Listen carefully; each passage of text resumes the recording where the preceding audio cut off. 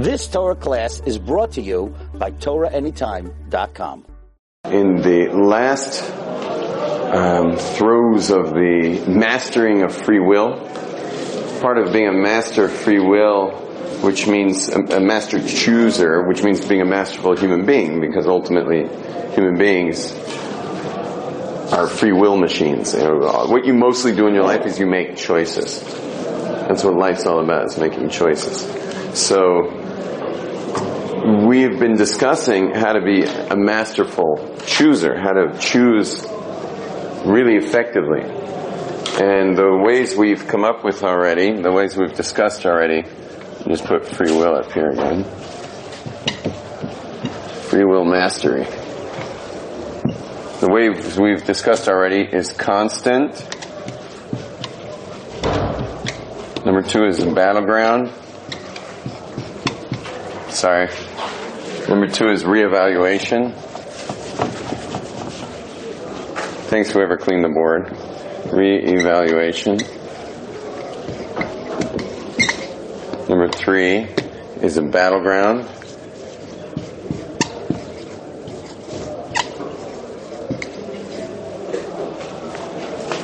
So number 1 is constant, means to constantly choose. Like choose to be in Jerusalem right now, choose to be in this class, choose to be with me, choose to be with each other, choose your parents, choose your siblings, choose your children, choose what is. Stop resisting what is. Really choose what is and be in your life. And as far as God's concerned, God's creating the world now. So stop waiting for some God experience. This is the God experience. Reevaluation just simply means that you have to be able to reevaluate your life to be someone who's really got free will. You know, if you can't reevaluate your career or the city you live in or anything, lifestyle, Jewish observance, if you can't reevaluate that, well then wherever you're at you're stuck. If I can't reevaluate my level of Judaism and, have the option of reevaluating that and going less or more, so then I'm robotically in this mode here. So what makes your life more alive, where your free will is really coursing through your veins, is by reevaluating. Again, you don't have to make a shift. You just got to reevaluate. It takes tremendous courage to make a shift, but our job is to reevaluate. Okay? Number 3 is the battlegrounds. The battleground between the soul and the body. Okay, and as we said, the soul is your spiritual highest values, and the body is just more base, shares with the animal kingdom, survival and reproduction. That's your body, but you have to know you're on a battleground. You have to know this is the battle now. You may be in a battle right now whether to pay attention or not. You may be in a battle right now maybe you had a battle whether to come to class. Anyone had a battle whether to come in today or not? Anyone have a battle whether to get out of bed or not? That was my battle. I woke up exactly when I said I would, but it was a battle to get out of bed. These little battles we have. If you want to ignore that you're in a battleground, who wants to live on a battleground? I'd rather be in Palm Springs, personally. Who wants to say they're in a battle? On a battleground? No one. But if you want to ignore the fact that you're on a battleground, what's going to happen? You're going to lose. You're going to lose. This isn't one of those things that you can conveniently ignore. But how many people conveniently ignore it? Especially in the if it feels good, do it generation.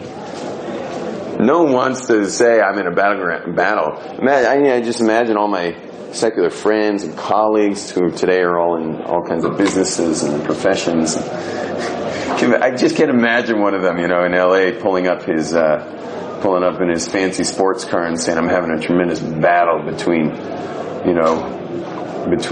whether I should go to gym or go meet my wife on time or something, I think they might be having that battle, but they don't see themselves in little battles all day long. But these are little battles that we have. Yeah. Isn't it My experience. By the way, that was a lame example because I think everyone's having that battle. Yeah. Sandy. It's a good example, Rabbi. Okay, but because it's the life you've chosen and the life that they've chosen. Okay, you can say that. Wait, Sandy. Let's not discuss my bad example or good example according to Yitzchak. Sandy. My experience is that most people don't want change. They want the status quo. Right. And life is always changing. And to some extent. And you can't, but there still is, most people are afraid of change. And right, people are afraid of change. People are very change resistant. I kind of want to, since you're bringing up this issue of the fear of change, I think I should mention something. Which is another way of saying the battleground, but in a little nicer way. Right. I just want to talk about change for a minute. A lot of people feel they're afraid of change, but you're actually not afraid of change. If you won the lottery and suddenly won like $1 billion, your life would change a lot. Things would change a lot. You may think it wouldn't, but it would. Life would change a lot. If you suddenly were a billionaire, and I mean, there would be like, once you gave the charities you wanted to give to and build the institution you want to build to, you'd still have another $9,000 million. Right, 1,000 million. You still have $900 million to figure out what to do with it. You understand? Things would change. I would have a condominium in Whistler Mountain for mountain biking in the summer, and probably one on the North Shore of Kauai for surfing in the winter. Those would be my two spots where I'd have second homes, and I'd have probably 4-wheel drive trucks to get to and fro. But that would be after, of course, I gave lots of charity and stuff. Help build whatever needs building and stuff. Not to mention feeding Africa. So, can't most people somewhat do what they want to do anyway, and not need that $1 billion? We're not talking about needing it. I'm just saying if you got it, life would change, and you wouldn't be too sad about it. Let's take John for example. John, imagine you just won $1 billion in the lottery. Okay, now your life would change a lot. And you're not from an observant family, are you? So you'd go back to your parents. You go back to your parents. You come back from Israel with your $1 billion in your suitcase. And you know what your dad would say? He'd say, "John, I'm so proud of you. I always knew you'd make it." And your mom would say, "That's my boy, amazing." And your aunt would be like, "Can I touch you?" And your best friend would be, "Can we go out to lunch?" And everyone would be so happy about it. And you'd love every minute of all this new change going on in your life. Phone ringing off the hook, every banker, investor, everyone wants to help manage your money. Everyone wants to take you out to lunch also to get them the job. Anyway, but when you win like the Jewish lottery, for example, you come back from Israel, turbo Jew, that kind of change, and you come back with the cosmic dental floss or the what I call the instant nerd, on your head. Your dad doesn't say, "I always knew you'd make it, son." Your mom doesn't say, "I'm so proud of you." Your aunt, "Can I touch you?" No. Okay. Your best friend, "Can we go out to lunch? I like Glatt Hut. Glatt Hut's delicious." That doesn't happen. What happens instead is your father says, "Son, you better rethink this about 1,000 times before you get involved in this level of observance Jewishly." And your mom says, "What do you mean you're not going to eat in my kitchen?" And your aunt says, "What do you mean I can't touch you?" And your best friend says, "I don't like Glatt Hut. What happened to our old restaurants?" So what you start to realize is your issue isn't change. Your issue is losing the support of the people who've been supporting you, meaning emotionally. You hear that? We're not afraid of change. We're afraid of losing the people that we need in our lives. There are people that you need, and they need you, you need them. We all have a world we live in where people are taking care of each other, and that's what we're afraid to lose. So we're not really afraid of change, because certain things would happen to us where we change and it would be all for the better. Our problem is not about change. Our problem is about losing belonging, losing support, losing a feeling of oneness with family and stuff like that. That's our real fear.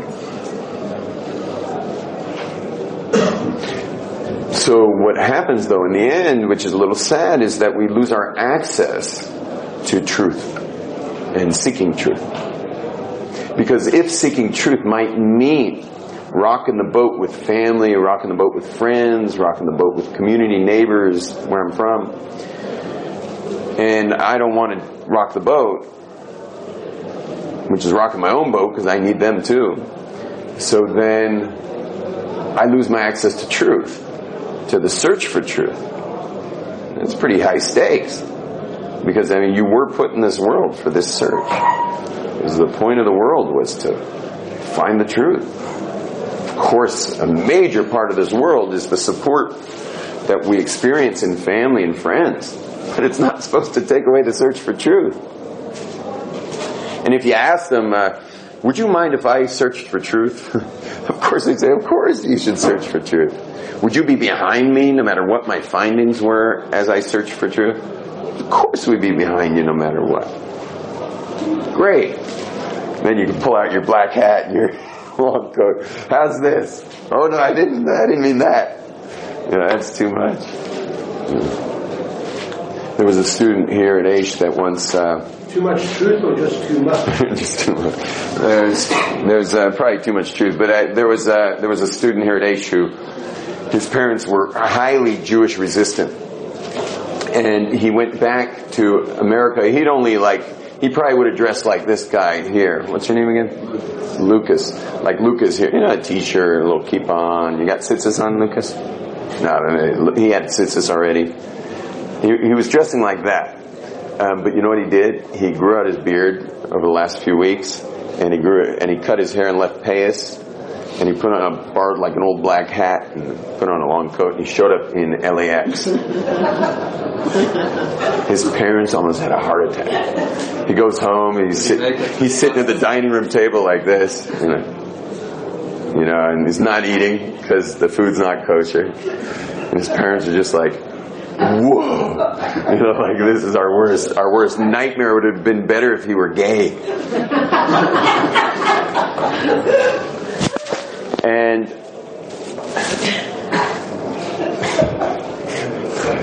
And then he says to them, listen, I know you're embarrassed by my new look and everything, but I'm willing to cut you a deal. I'll get rid of the hat, I'll get rid of the pants, and I'll get rid of the beard. All I want to do is keep kosher and keep Shabbos, but you got to honor that. The parents are like, anything. Keep kosher, keep Shabbos. It's beautiful. You can pray all day if you want. Just get out of this crazy outfit.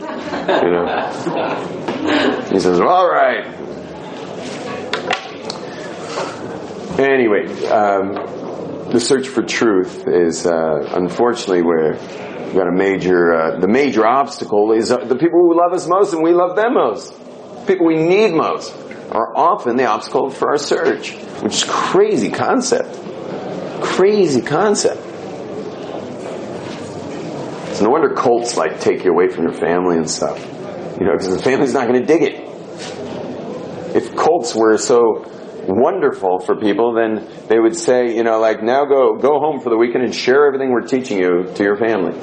No, they keep you away. They want to keep you away. In Judaism, it's the exact opposite.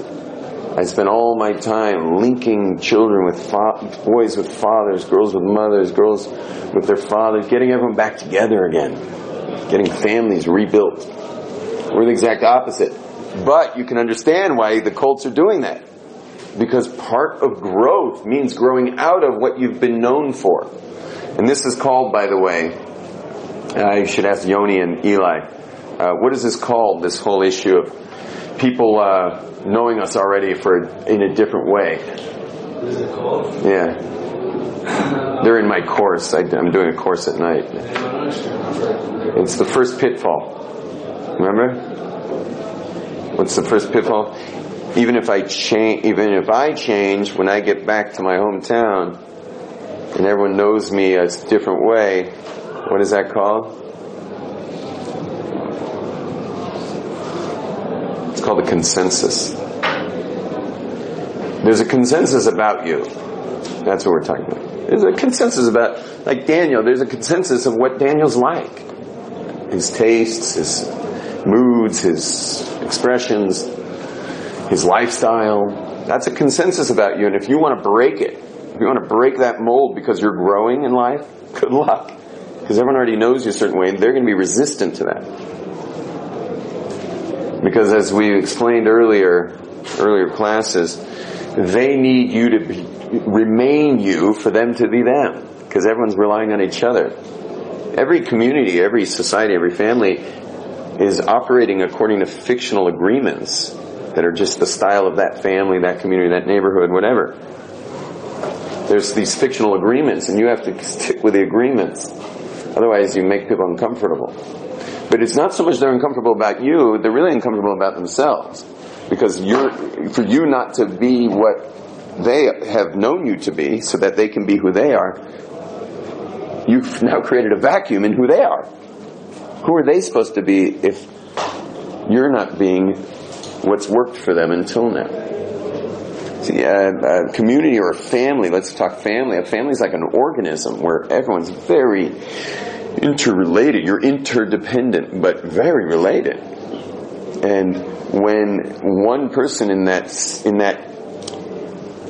organism shifts in their being, including their lifestyle especially, the organism doesn't know what to do with itself.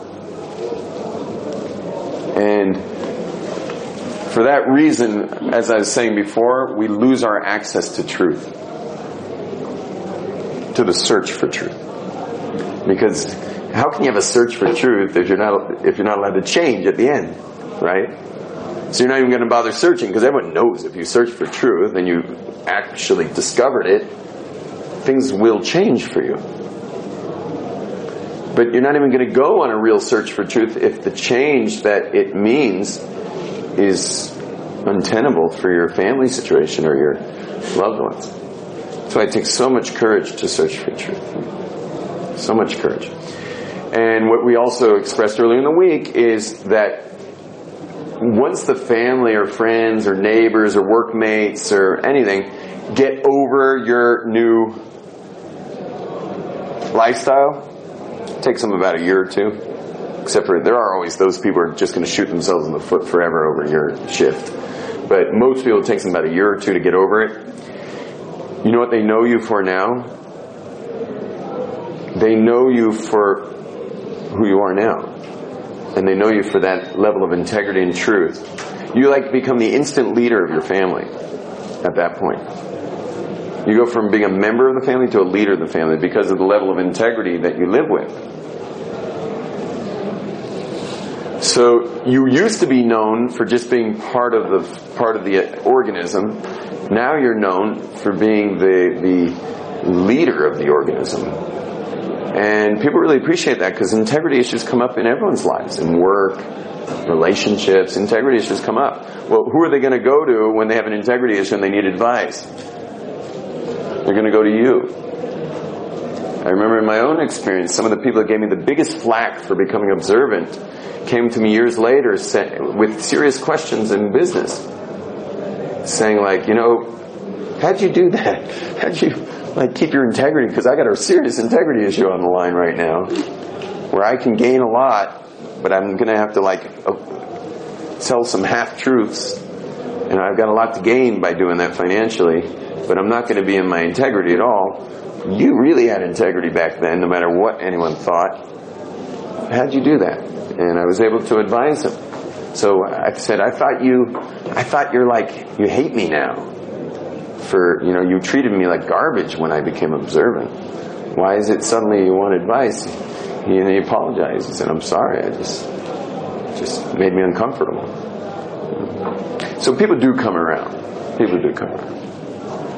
They say the faxes, so when I became observant, the communication was not email, it was faxes. They say the faxes that my father sent when I became observant were of the most vehemently angry, lashing out faxes that they'd ever seen in Ishtar history to date. Today, that same man, my father, he can't stop talking about the nachas he has and how much integrity his son lives with. He can't stop talking about it. Even at events of my siblings, my mom has to kick him under the table to go back to the sibling whose event this is. Because he just never dreamed that he would have a son who just, straight, do the right thing. But it didn't start like that. So you're still, meaning the organism never truly spits you out. You just become known for something else in the organism, in this case, truth. Which makes you automatically the leader because everyone else is part of this mediocrity conspiracy going around. Okay. This is the battleground between the soul and the body. And guess who loses when you want to ignore the fact that you're on a battleground? The soul. The soul loses. The body wins. It's the default mode of human beings. Why? Why does the body win automatically if you want to choose not to battle? Because the body's made of, all of its senses, and this world's a sensory experience. This is what you see. This is what you know. It's basically, you should know, even if you are doing the battle, let's say you agree, I'm on a battleground. This is major stakes here. I'm in a battle. I've got my soul and my body both pulling different ways in this battleground. You have to know that even if you agree you're on a battleground, it's still Godzilla versus Bambi. Anyway, it's Godzilla versus Bambi. Anyone see the film Godzilla versus Bambi? It's a very short film. Bambi doesn't fare well. The film's about 5 seconds long. All you see is there's little Bambi and the beautiful music and the pond and the grass. And then you just see a shadow of a foot. And then the movie's over. So, it's Godzilla versus Bambi because your soul voice is Bambi and your body voice is Godzilla. Soul voice is very quiet, especially if you're a man. Because the soul voice is more feminine. It's harder to hear. It's so gentle. No ego. Doesn't want to be recognized for anything. It just wants good and wants to give and wants to care and wants to connect and wants to see the world around it as one with it. Soul voice only understands certain language, understands the language of Torah, understands the language of care and kindness, doesn't even understand other stuff. So half the time, your soul can't even understand what in the world you're saying because it doesn't speak that language. Think about it, your soul does not speak body language. It doesn't even know. So when your body's on a roll, like it's been kind of running your life for a few days or a few weeks or a few years or your whole life, when your body's been running things, your soul has really kind of lost touch. You went into sleep mode. Your computer, it might have a sleep mode. The soul goes into sleep mode because it's just been ignored for so long that it already doesn't have a language at all. So forget Godzilla versus Bambi. It's like Godzilla versus butterfly or something. It's really not there. But you can pump up the soul voice. It's never going to go, as long as you're alive, it's what keeps you alive. So you can always reinvigorate the soul voice. A little Torah study, do a mitzvah, come to Jerusalem, your soul voice gets a microphone. You guys notice your soul voice has a microphone since you've been here? It's now getting more of a say. Meaning on a pie chart,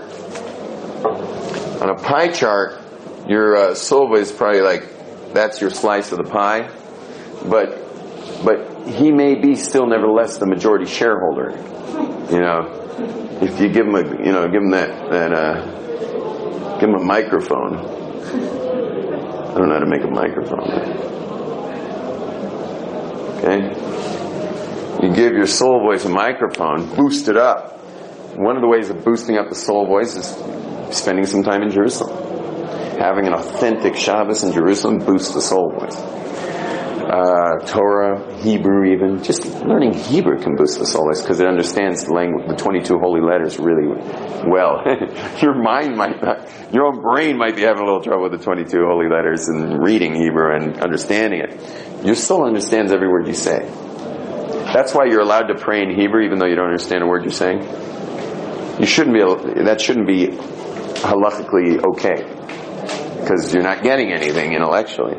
Yet we know that someone fulfills his obligation to pray in Hebrew. It's because your soul's totally getting it. We suggest, obviously, to do the English because how long, after a while you're going to be suffering by not knowing what in the world you're saying. It's probably why other traditions turn to English. Other denominations turn to English just to make it more, valuable the time spent praying.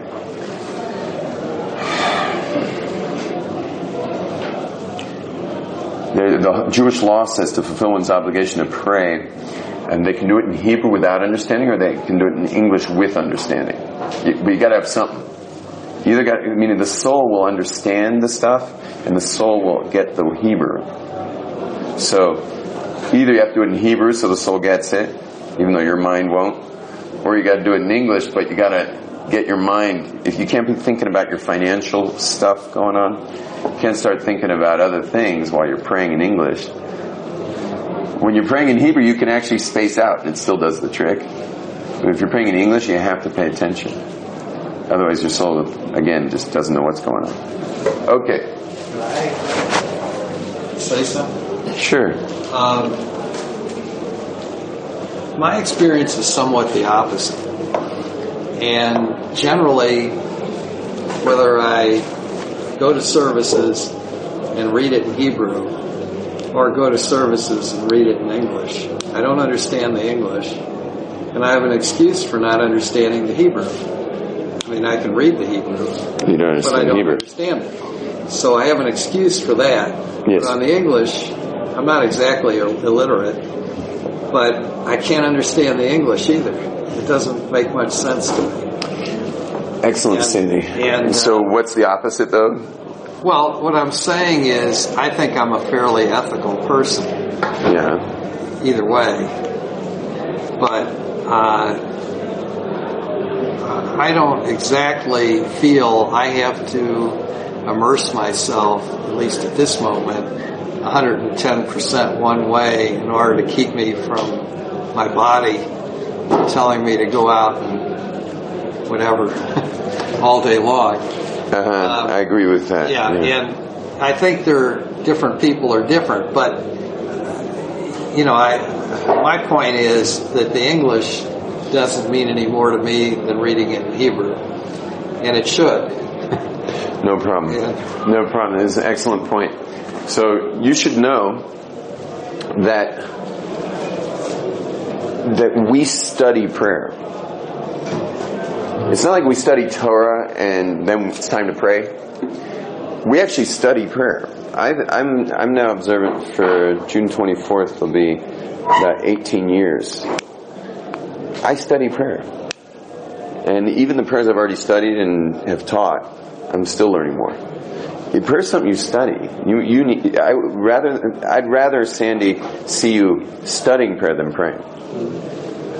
You understand? It's something you study. It's amazing stuff. I mean, I have studied prayer for years. There's all these books on prayer. All those books on prayer aren't to get you to pray. All those books on prayer are to get your prayers to make sense. No wonder it doesn't make sense. It really requires study. Every prayer. You just can't imagine. I have a class called The Anatomy of a Blessing. 6 words. Baruch atah Hashem Elokeinu melech haolam. Those are 6 words. That class on the anatomy of a blessing takes about 2 weeks. It's 2 weeks. It's 2 weeks. What? on the website? No.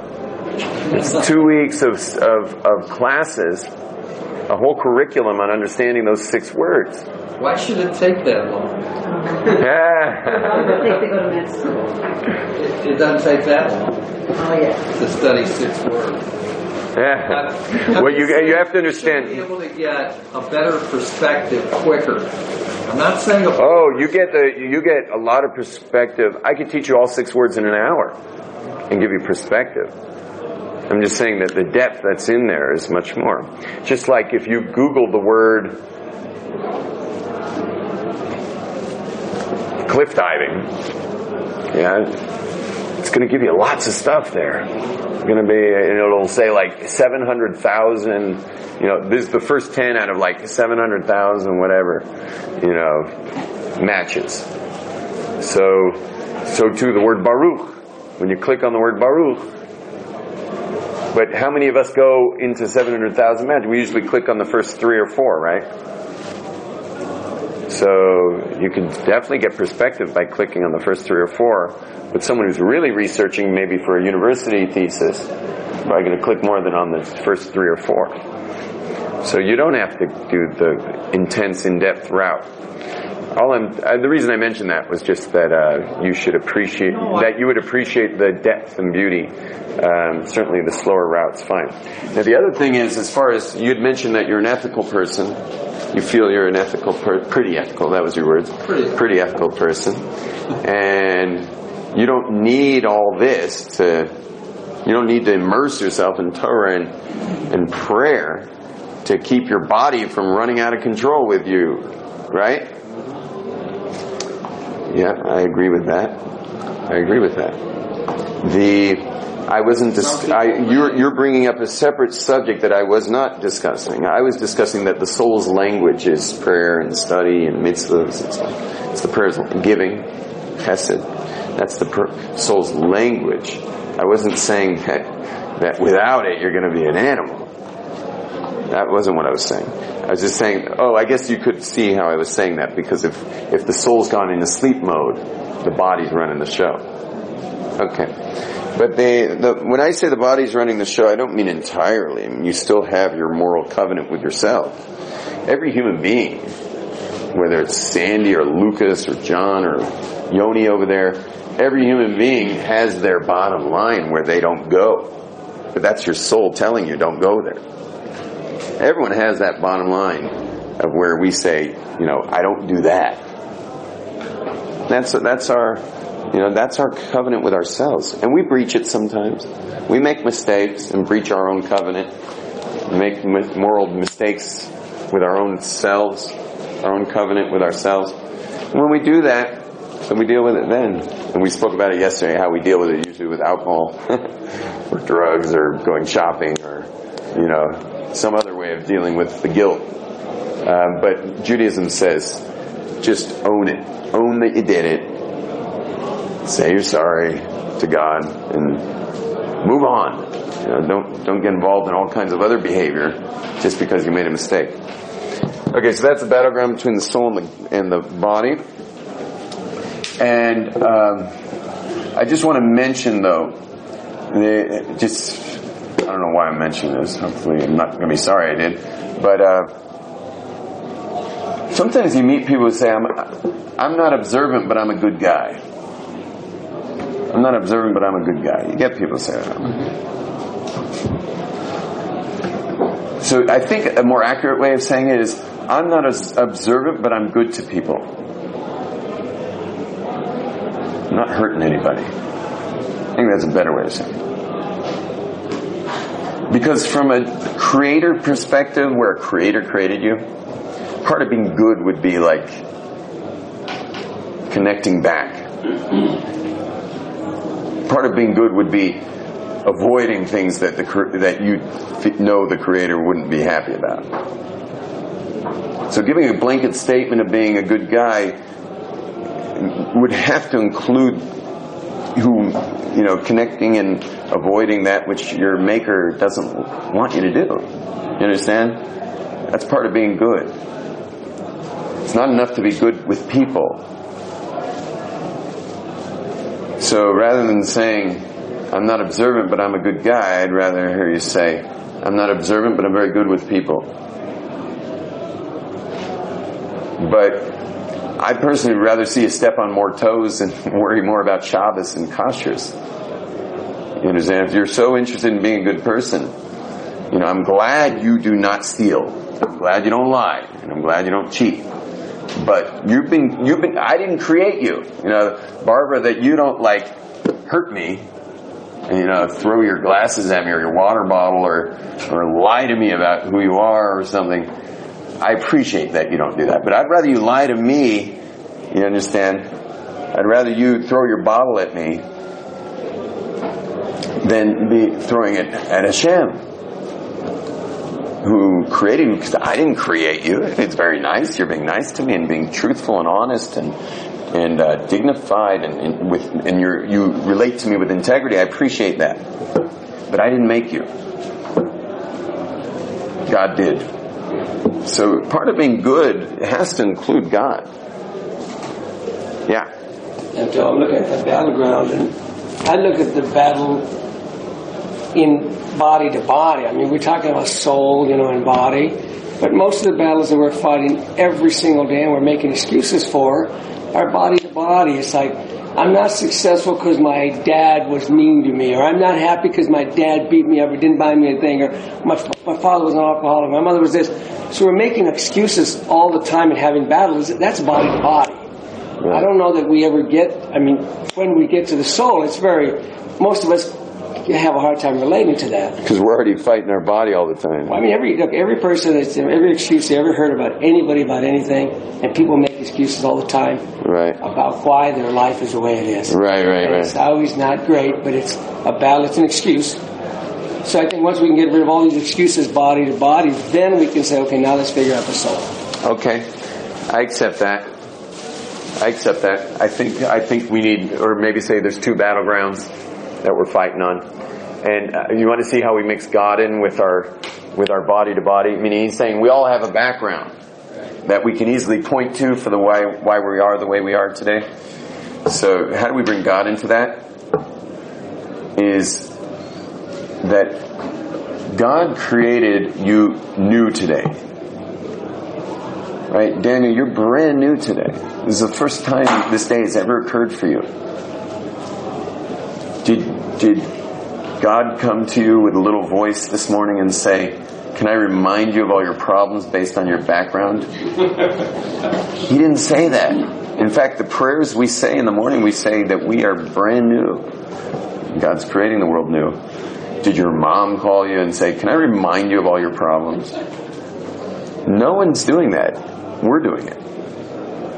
We're doing it. So part of being into God means giving yourself a new start every day. And we do that with the mikveh. The men in my community go to the mikveh every morning. I spend my day completely nude with all my neighbors every morning. And we go in that water and we just burn off anything else. We treat it like sulfuric acid. Just go in there and just burn off the past and start your day. Just start your day. Today I forgot to do that. I'm on my way back up the stairs. I said, you know what? Go back in the water. Went back in there and just said, all there is God, and let's get started with a brand new day. What? Starting over, sulfuric acid burning off all our past excuses for who we are, and redefining ourselves. Because the mikveh is the womb. The mikveh is the womb. Mikveh is a rebirthing. Born again Jews. Okay, you go in that water. Not only that, it's literally a born again because you can't live underwater. So when you're under the water, you think, wait a second, if I stayed under here, I'd be gone. Of course, your instinct will pull you out, but imagine, you didn't come out. Within 2 minutes, you're gone. So since I'm coming out, what am I coming out for? I know I'm going to come out of this water. What for? Why bother? I know what the day looks like based on my past. I know what this day is going to be like. Do you? Oh yeah, you haven't noticed your life's a rerun yet, Spike? No, but you're saying you coming out of the mikvah. Meaning I know what it would be like. Yes, but The question is, what do I want it to be like? And I want it to be a brand new world, which it is. And of course, my habitual ways of being are going to chime in. They're going to chime in. And I just say, you know what? That's not who I am.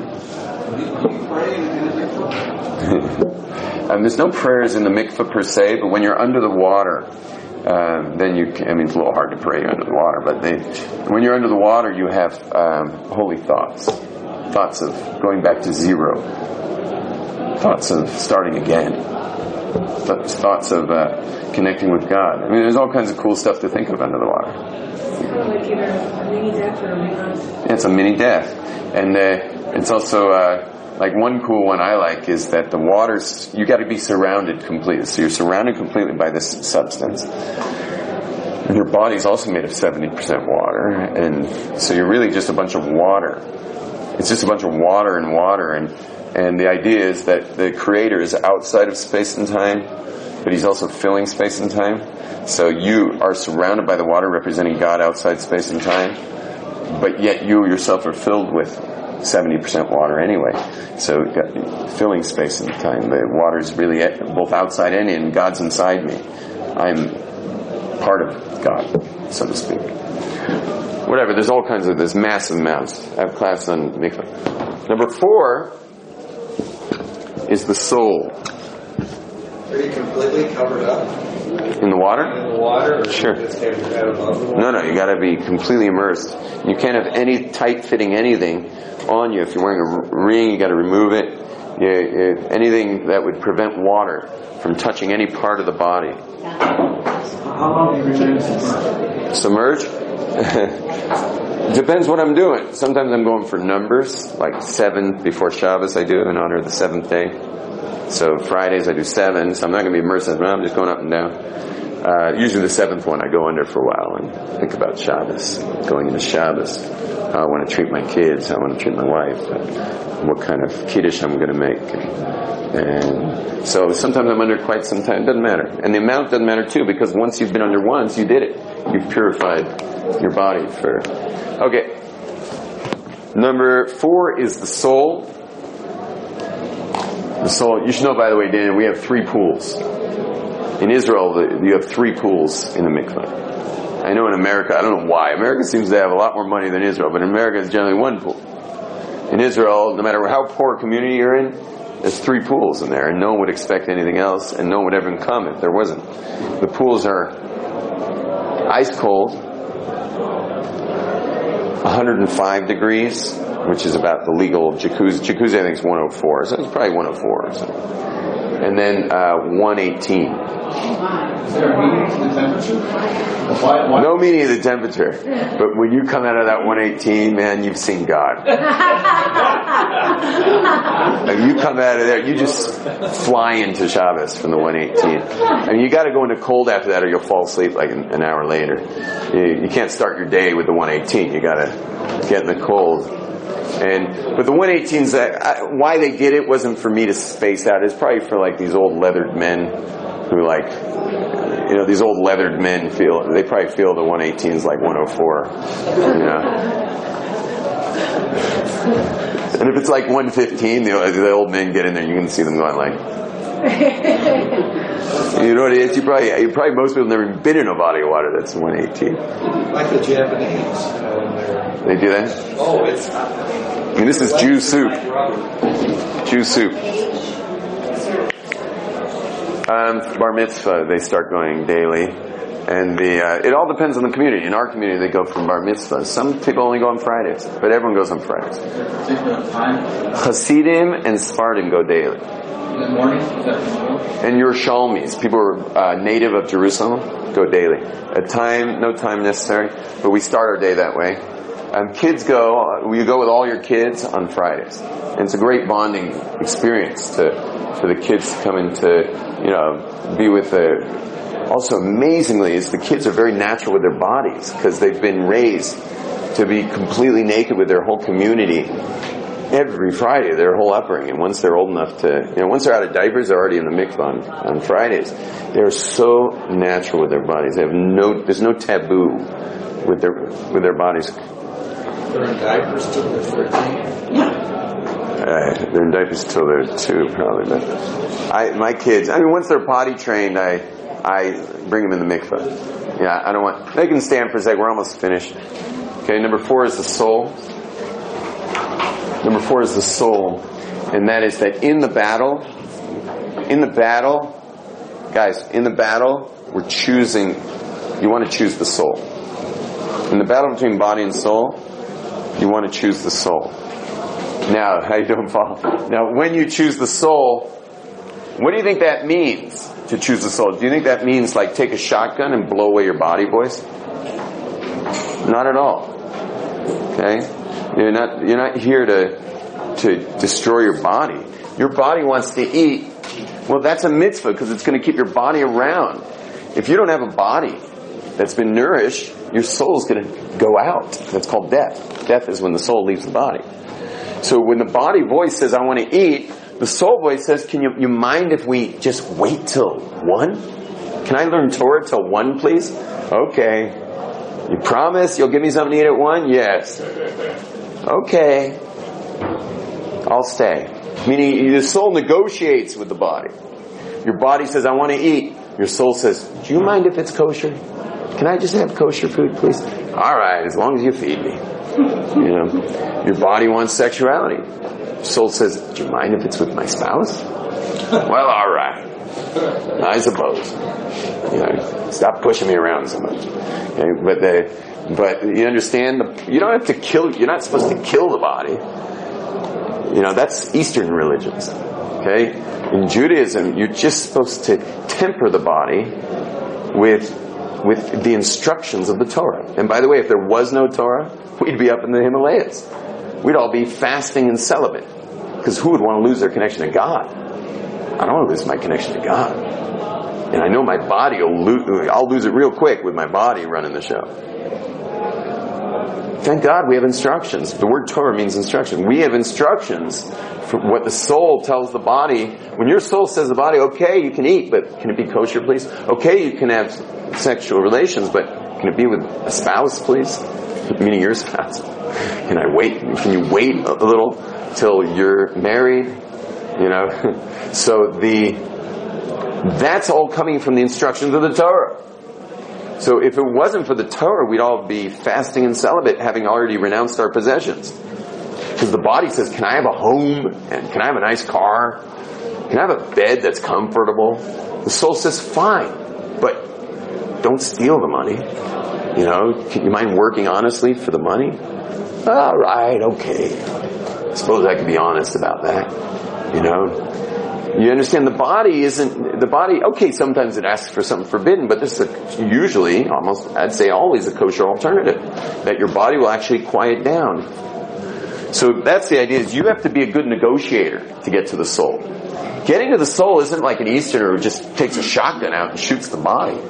Getting to the soul means being a good diplomat.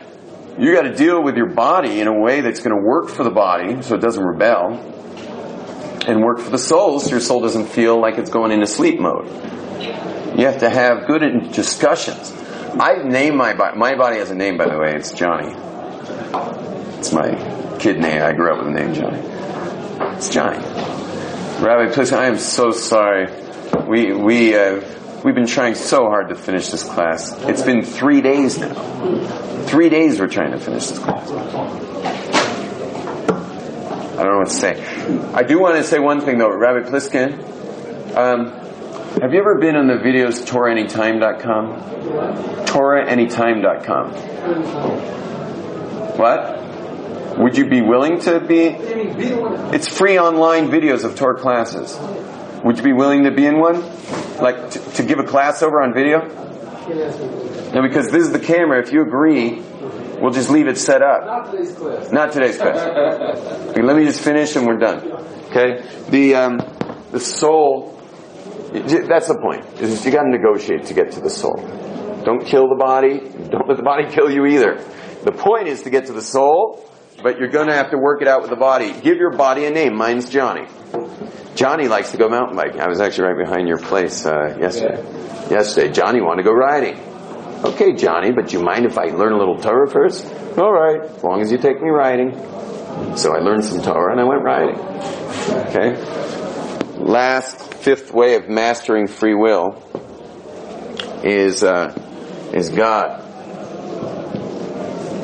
Okay, you can be a masterful of all these things, become a great businessman, constantly monitoring your business, reevaluating things. Maybe you should be importing. The battleground is, should I go drink beer with the guys in the sports bar, or should I actually make those calls to China? Choosing to make the calls to China, but promising yourself an extra beer. So you can use these four, but you might be in left field. You might be totally out of the ball game because you didn't realize you're actually inside the mind of God. So the fifth one's really Kabbalistic. It's Kabbalistic. You're really inside the mind of God. So choosing to be cognizant of the fact that God really is one, not that there's one of them, but that He is one. And this is all of God, is the ultimate level of free will. You're a master of free will if you're walking with God.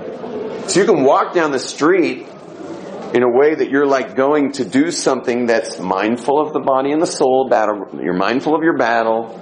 You've reevaluated whether you really want to be doing this for a living. Let's say you're going to work. So you're walking your way to work. You've done all those steps. But for heaven's sakes, remember while you're walking to work that you're inside the matrix here, which is inside God's mind. This is a godly experience now. It's part of constant a little bit. When you're at work, realize the people that you're working with are godly people. Your spouse is God in the form of a spouse. Your children are God in the form of children. Fit children.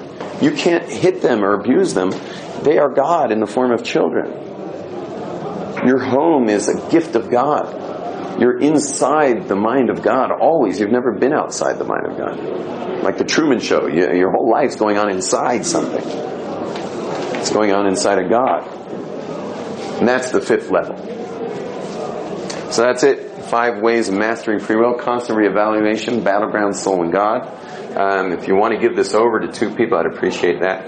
It's very simple to give over. You can give it over much easier than I did. Send it even in an email. Constant reevaluation, battleground, soul, God. Anyone want to take on and give this over to 2 people? Yeah, sure. Okay, 2 people. You committed by when? Sunday? Monday. Put it in tonight. Okay, by Monday. You send in an email.